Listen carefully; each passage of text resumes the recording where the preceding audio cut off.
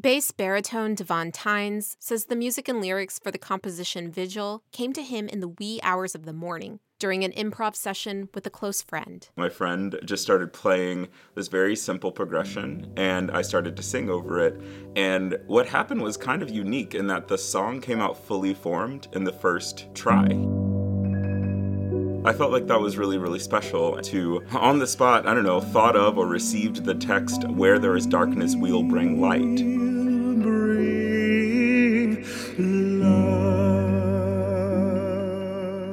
One of the only things that can fill the void of that darkness is art, is sound, is a place where people are allowed to free their minds and engage in a way that isn't, rhetoric or bombardment from the news. Tynes says, as a gay black man in America, he feels blessed to have the platform he does, and his work often speaks to racial justice issues.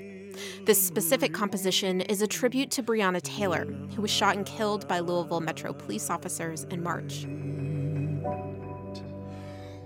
The Louisville Orchestra will debut the orchestral arrangement of Vigil this weekend. I'm Stephanie Wolf in Louisville.